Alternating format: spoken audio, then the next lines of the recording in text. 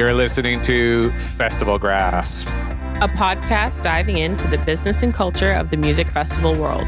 With your hosts, Mario and Shanae. Well, welcome everybody to the newscast. In this week's edition, Fyre Festival lawsuit settled between organizers and talent, including Major Lazer and Disclosure. Bonnaroo announces lineup for upcoming digital edition, Virtual Reality. Famed techno music producer Derrick May accused of sexual assault. Taiwan just held an enormous EDM festival. House music pioneer Jesse Saunders sees festivals going back to basics in life after pandemic. Can we party safely again? Discotech may have the answer.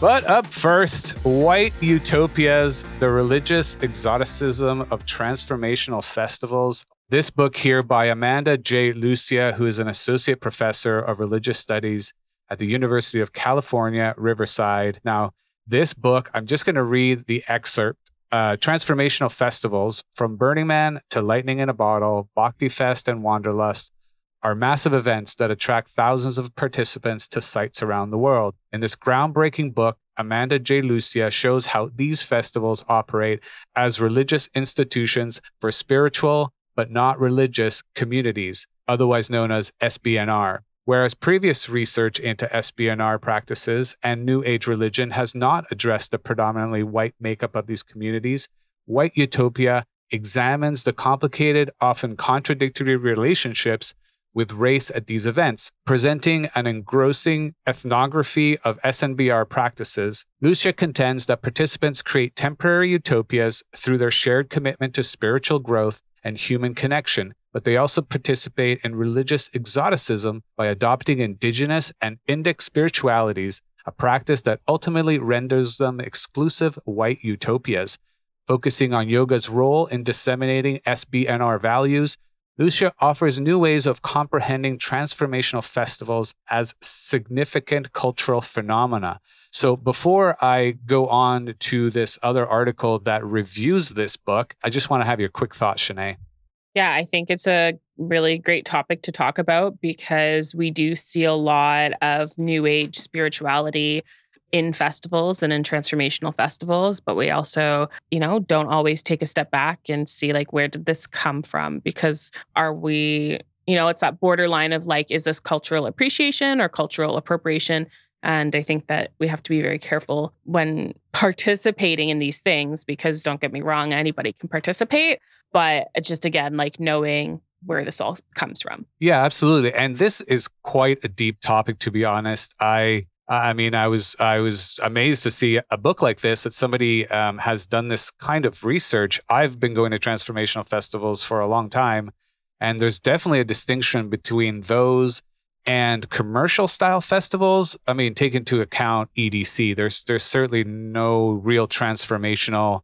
I mean, there's plur values, peace, love, unity, and respect, but there certainly isn't what is the vibe that is at some of these exclusively transformational festivals.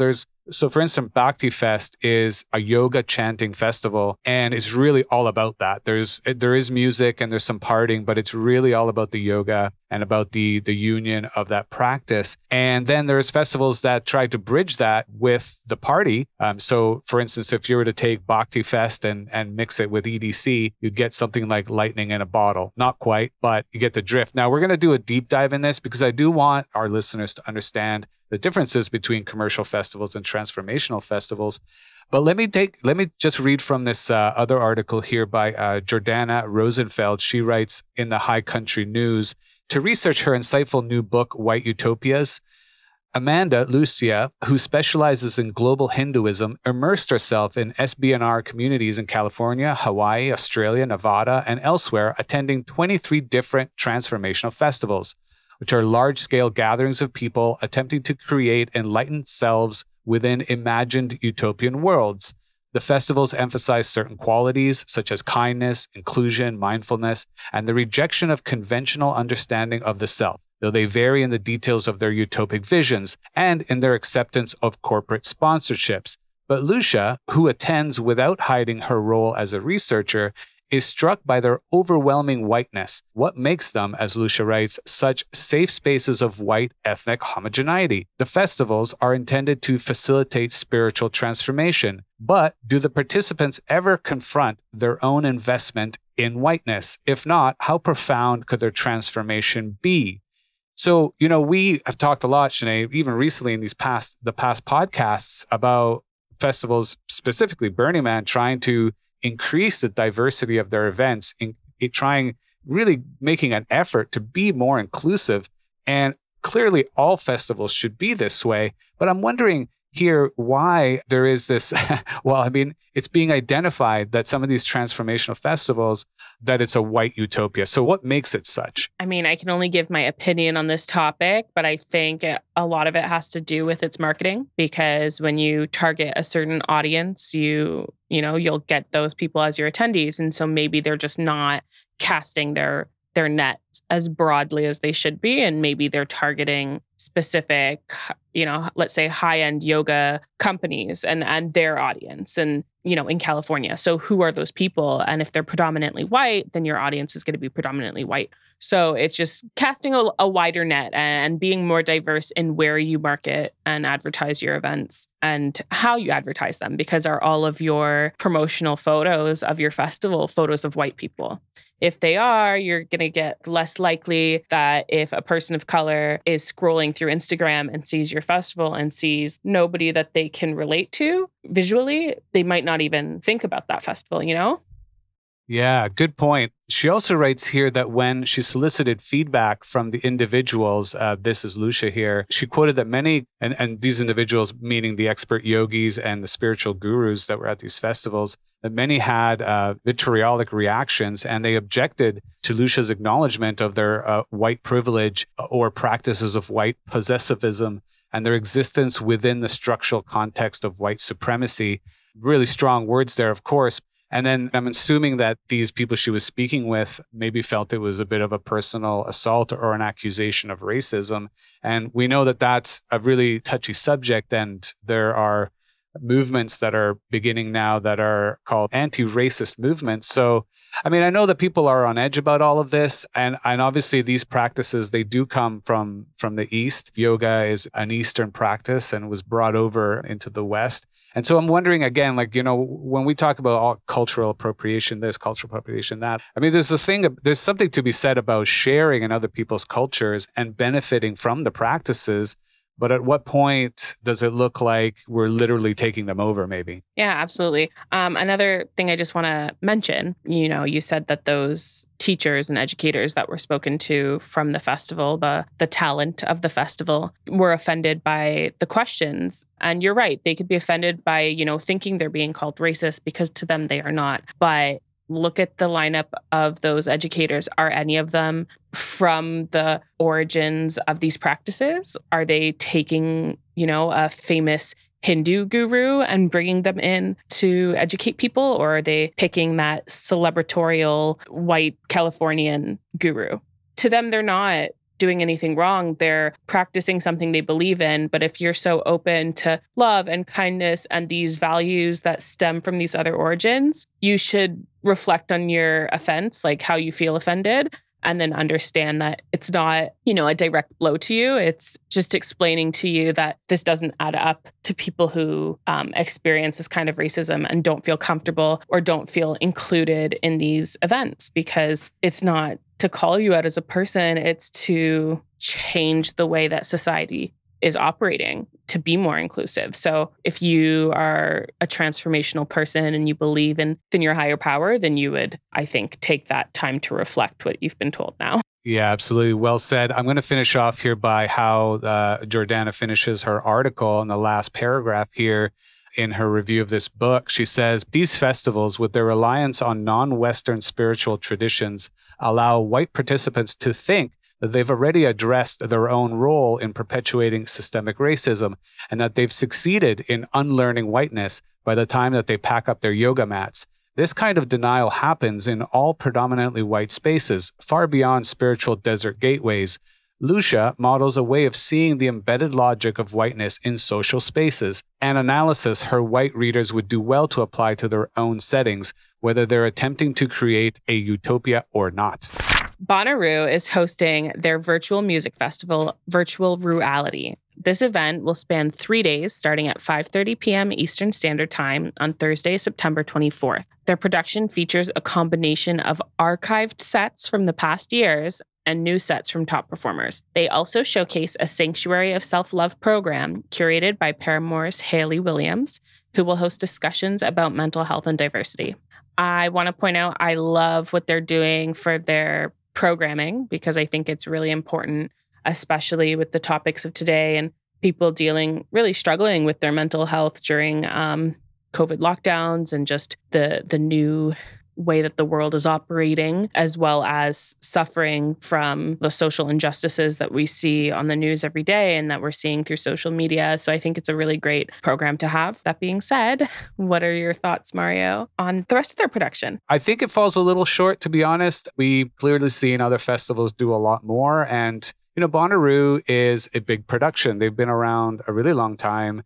They're run by two very competent promoters, Superfly Presents and AC Entertainment. And I guess I was just expecting a little bit more, to be honest, Sinead. However, I do like their Sanctuary of Self-Love. I guess what I would say is it's okay to rehash content that you had, but you definitely need to add something a little bit more to it if you're going to make a big announcement. Yeah, I will point out that this event was free, so people didn't have to pay for the repeated content. But I think that unless it's announced well in advance that you're going to be reusing content, it's a bit of a letdown for people who were excited to experience this festival. On a positive standpoint, there are definitely some sets from festivals that I've been to that I look for specifically and listen to repeatedly. So if it was one of my favorite sets, I don't think I would be so disappointed. Absolutely. And also, they didn't go into any 3D here. They didn't go into any virtual landscapes or any VR or that kind of stuff. So a bit, I don't know, bit lackluster in my opinion. All right. Famed techno music producer Derek May is accused of sexual assault, reported here in EDM.com. by Jason Heffler. On September 8th, 2020, Michael James, who is a former Detroit-based colleague of Derek May, shared a lengthy statement via Facebook that contained explicit allegations against Derek May, who is prevalently considered to be a pioneering artist in techno music. In his statement, it reads, "Now, you should understand why it's taking so long for all of you to learn that Derek May has been raping and sexually assaulting women dating back to the 1980s. He wrote, "I've been telling people about it since November 2019, and at least 10 people have gone on record publicly with stories of him engaging in rape, exposing his penis to women without consent, threatening sexual attacks, groping women, etc." He goes on to say, "Here's what I can tell you guys for sure. Every single venue Derek May has been booked at, someone has a story about his sexual misbehavior. Derek May developed a pattern that also involved using date rape drugs on women." Sinead, if that's not horrible enough, the lawyer of Derek May, Kyle J. Dupuy, also posted a statement saying that the allegations that Derek May has drugged and or raped several women are patently false, libelous, and calculated to ruin Derek May's professional career. Going on to say that the accuser, Michael James, is motivated by a spat over royalties that he feels he is owed for Derek May's Strings of Life track. Michael James did compose the piano sequence that serves as a basis for that Strings of Life track. Derek May then provided another statement here on top of his lawyer statement saying that the allegations made against me are without merit. I've spent my life creating, sharing, and exploring beauty. Women are a conduit of life to be respected and protected. This is how I live. Sinead, what do you think? I think it's definitely a touchy subject. You can't say that when you have people coming out and speaking out about things that have happened to them, that it's not true. At this point in time, we'll probably never see evidence against it. So you just have to trust your gut. If so many people are saying that this is the behavior that they've witnessed or have experienced themselves, we have to believe them, because in reality, majority of sexual assault victims don't lie about it. Like they don't tell anybody, or if they finally, most people who go out and say that they're a victim of sexual assault, they're not lying. So I would say just believe it. And I mean, we can't say that Michael James hasn't announced this because he feels wronged for not getting his royalties, but it doesn't mean that what they're speaking up about is falsified. Right. I will back that up because what I actually learned when I was doing a little bit of digging is that when a female or anyone has an allegation of sexual assault, which may have been in the past and now is difficult to prove, what they do is they speak to anyone that she may have told or he may have told that time. And it's often the case that the best friends, the parents, that somebody really close to this person was told or had or lived through the experience with them. And so there's this corroboration of very close people. And it's very unlikely that someone would make up a story, convince 3 of their friends to back it up, and then go on record and swear on a testimony and risking perjury if it wasn't true. So certainly there are techniques that investigators use that definitely support when these allegations come forward. Now the question is, is there any actual hard evidence besides someone's word? I just hope the women are okay and that they get justice for this if it's actually true. Be sure to keep tuning in weekly for our music festival newscast and subscribe to our Deep Dives, our bi-monthly in-depth topical discussion show with interviews and guests that will bring you insight and knowledge. Link in the show notes. Taiwan has just held an enormous EDM festival. Taiwan has not detected new local infections of COVID in 148 days. With such a positive piece of information, the organizers of the S2O Taiwan Songkran Music Festival were confident about safely holding a massive EDM festival. So the festival took place from Saturday, September 5th to Sunday, September 6th at the Taipei Daya Riverside Park. They had over 80 artists and more than 25,000 attendees. Wow. I want to go. Why didn't I hear about this?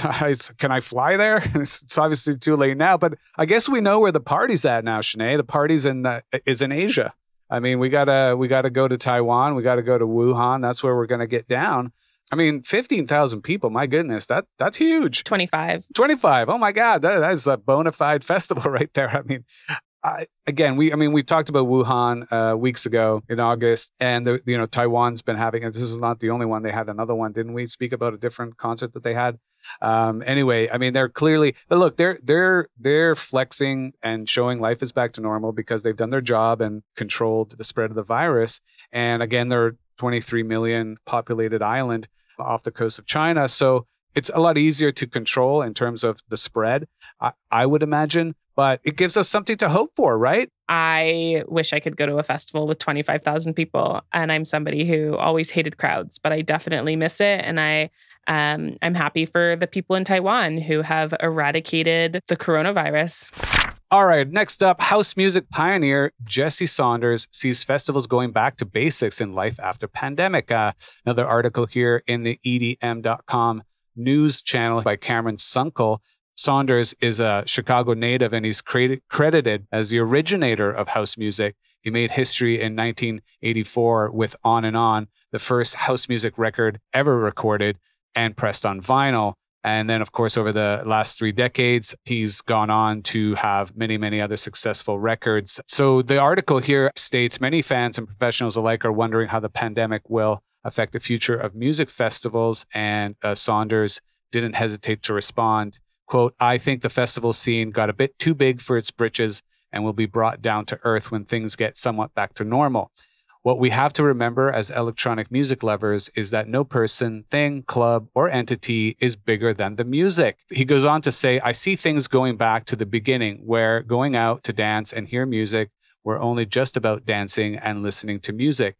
In Saunders' view, the marketing and business sides of electronic music have created incentive for people to be seen rather than dance and appreciate the art form itself. A break from festivals was a much needed reset. Events will have to go back to the basics. DJ booking prices had gotten way out of hand and consequently so did ticket prices. I believe that supporters should pay a reasonable price to enjoy someone playing mostly other people's music. If anyone should make 5 or 6 figures, it should be the artist singing the song, not the DJ. I totally agree. Definitely. I think that he's totally right. We put a lot of emphasis on the DJs playing the music, but they are playing other people's music for the most part. I mean, obviously producers are playing their own music, in combination with other music. But I think doing a more down-to-earth event is definitely how our industry will survive. We've even touched on this. It's clear that it's just going to be forced upon festivals. They're going to have to be smaller. The larger festivals are going to try to bring back their massive gatherings, but that might not work out that well because of restrictions. And so they're going to have to be smaller. And then we also mentioned in the past podcast that you're going to have these small, scrappy festivals that are going to come out and do sort of exclusive things, hopefully safe, perhaps with testing or whatever else, to make sure that everything goes smoothly and that follows the protocols in place. But what I really like here is that he's acknowledging, as a successful DJ that he is, that things had gotten a little out of hand. Festivals are getting huge. They were using radius clauses to squeeze other musicians out of playing anywhere near them. So basically, they were controlling the money that would flow into their festival and preventing it to go anywhere else. And I think what's happening is that that's now being phased out. A festival will be maximum 200, 250 people, so on and so forth. So I think this is going to be a great thing for artists. And I also think that these overblown fees that DJs were getting are going to be brought down to a more reasonable, payment for what they're actually providing, which is, I think, what he's saying. Definitely.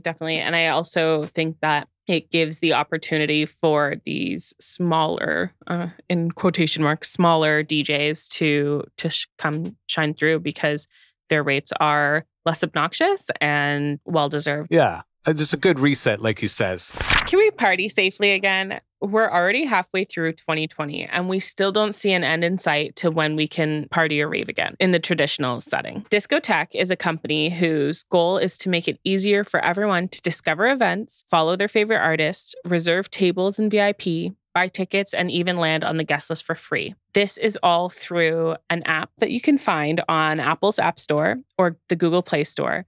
So now they're searching for the best way to navigate what the nightlife experience can be moving forward. They are offering features to let viewers know which venues are officially open. They have filters to specify if there's outdoor patios or different features within the venue because of COVID. And they even offer an optional contact tracing setting, which will alert you if you've been exposed at one of the venue partners that they have, and then they'll recommend testing. They're trying to make it not only easier for you to find events, but safer for you as well. Obviously, it's really difficult for them with all the clubs closed and a lot of the venues closing and still being closed, whatever. Everything's not going to come back as it was, but they certainly have the audience. They have the reputation. I think their main way out of this is to be a provider of safety and information as we navigate our way forward. So if they can do a good enough job to stay in touch with their customer base without losing them. I mean, we know that people can just delete your app off their phone if it's no longer of service. You need to do your best to make sure that you don't have that churn. However, I think that they're going to be, as long as, like I mentioned, they are going to keep everyone up to date. That's super. Have you used this app? I've never used this app, but I might. No, I've never used this app, but I think it's really interesting. And I probably would have used it because I like making my life easier. 100%. All right. And lastly, Fyre Festival lawsuit settled between organizers and talent, including Major Lazer and Disclosure. A Fyre Festival lawsuit between the infamous events organizers and their scheduled performers, including Major Lazer and Disclosure, has been settled. In December 2019, Gregory Messer, a litigation trustee, launched 14 lawsuits against Fyre Festival's partners in a bid to recoup losses for the event's creditors and investors who were fleeced in the operation.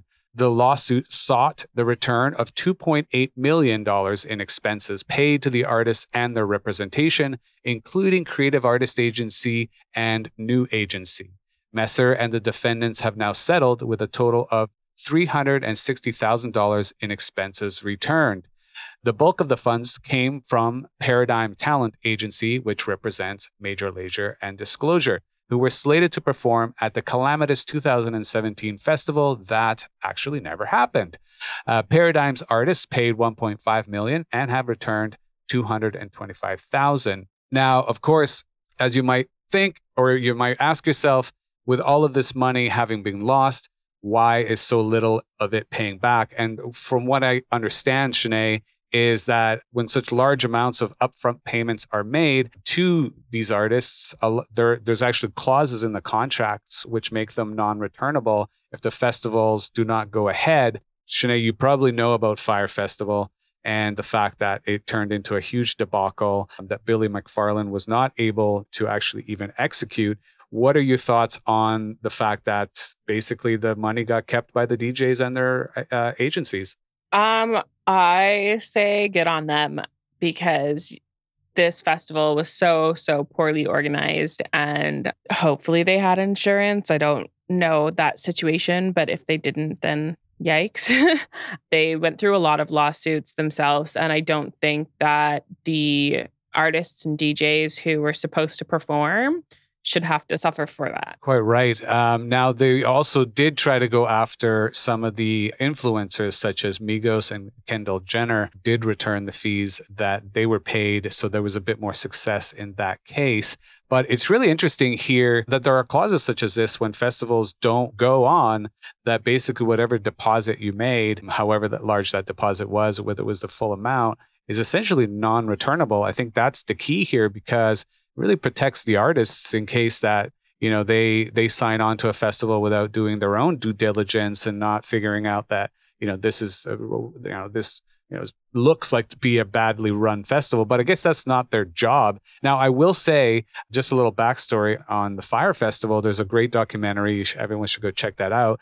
The original creation was an app that was meant to be a faster way to book artists for your festival and for your event. And that's really how this all began. And that's how all these connections were initially started. And that's where a lot of the funding was provided to, was this app that was going to make it a lot easier for event producers to book the people for their shows. And so the concept of that was really great. And that was a standalone entity. And then Billy McFarland, who was attracted to the fast life and attracted to the idea of having his own festival, basically siphoned money from that project and started creating this side venture, which no one really knew whether it was going to work out or not. And he had personal close friends that were also lending him money. And all the way along, if you watch the documentary, there were warning signs. It's amazing that these artists didn't know, or their agencies didn't know. But I suppose if you're protected by a contract, that's the way to go. Smart on them.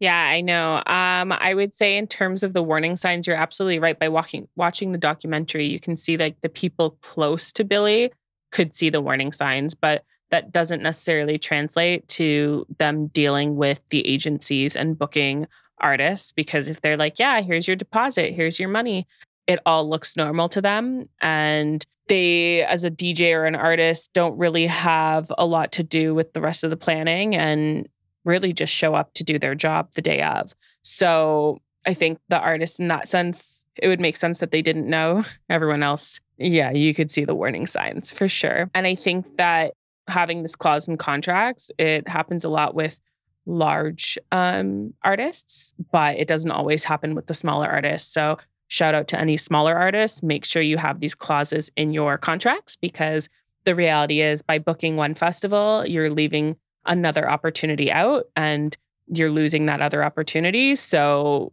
you should always get paid for something you've been booked to be paid for. Great advice, Sinead. That is something everyone should take completely to heart, because you need to protect your livelihood. Well, thanks everyone for joining us on another week's Festival Grasp. Make sure to subscribe on Apple or Google Podcasts, Spotify, or via your chosen podcast collector, so you'll never miss us talking into your ears again. And while you're at it, if you find value in what we are discussing, rate us on Apple Podcasts. It's like telling a friend about it, but better. And it gives us a chance in that big old world out there. I know we're just getting to know each other, but come on, show us some love. We're here for you, you're here for us, so let's do this thing. To sign up as an expert guest on the show, to leave us a question or message, or to jar tip your support, follow the appropriate links in the show notes. Be sure to keep tuning in weekly for our Music Festival newscast and subscribe to Deep Dives, our bi-monthly in-depth topical discussion show with interviews and guests that will bring you insight and knowledge. Link in the show notes. This podcast edited by GBA Recordings. For me, Mario. And Sinead. See you next time. Bye.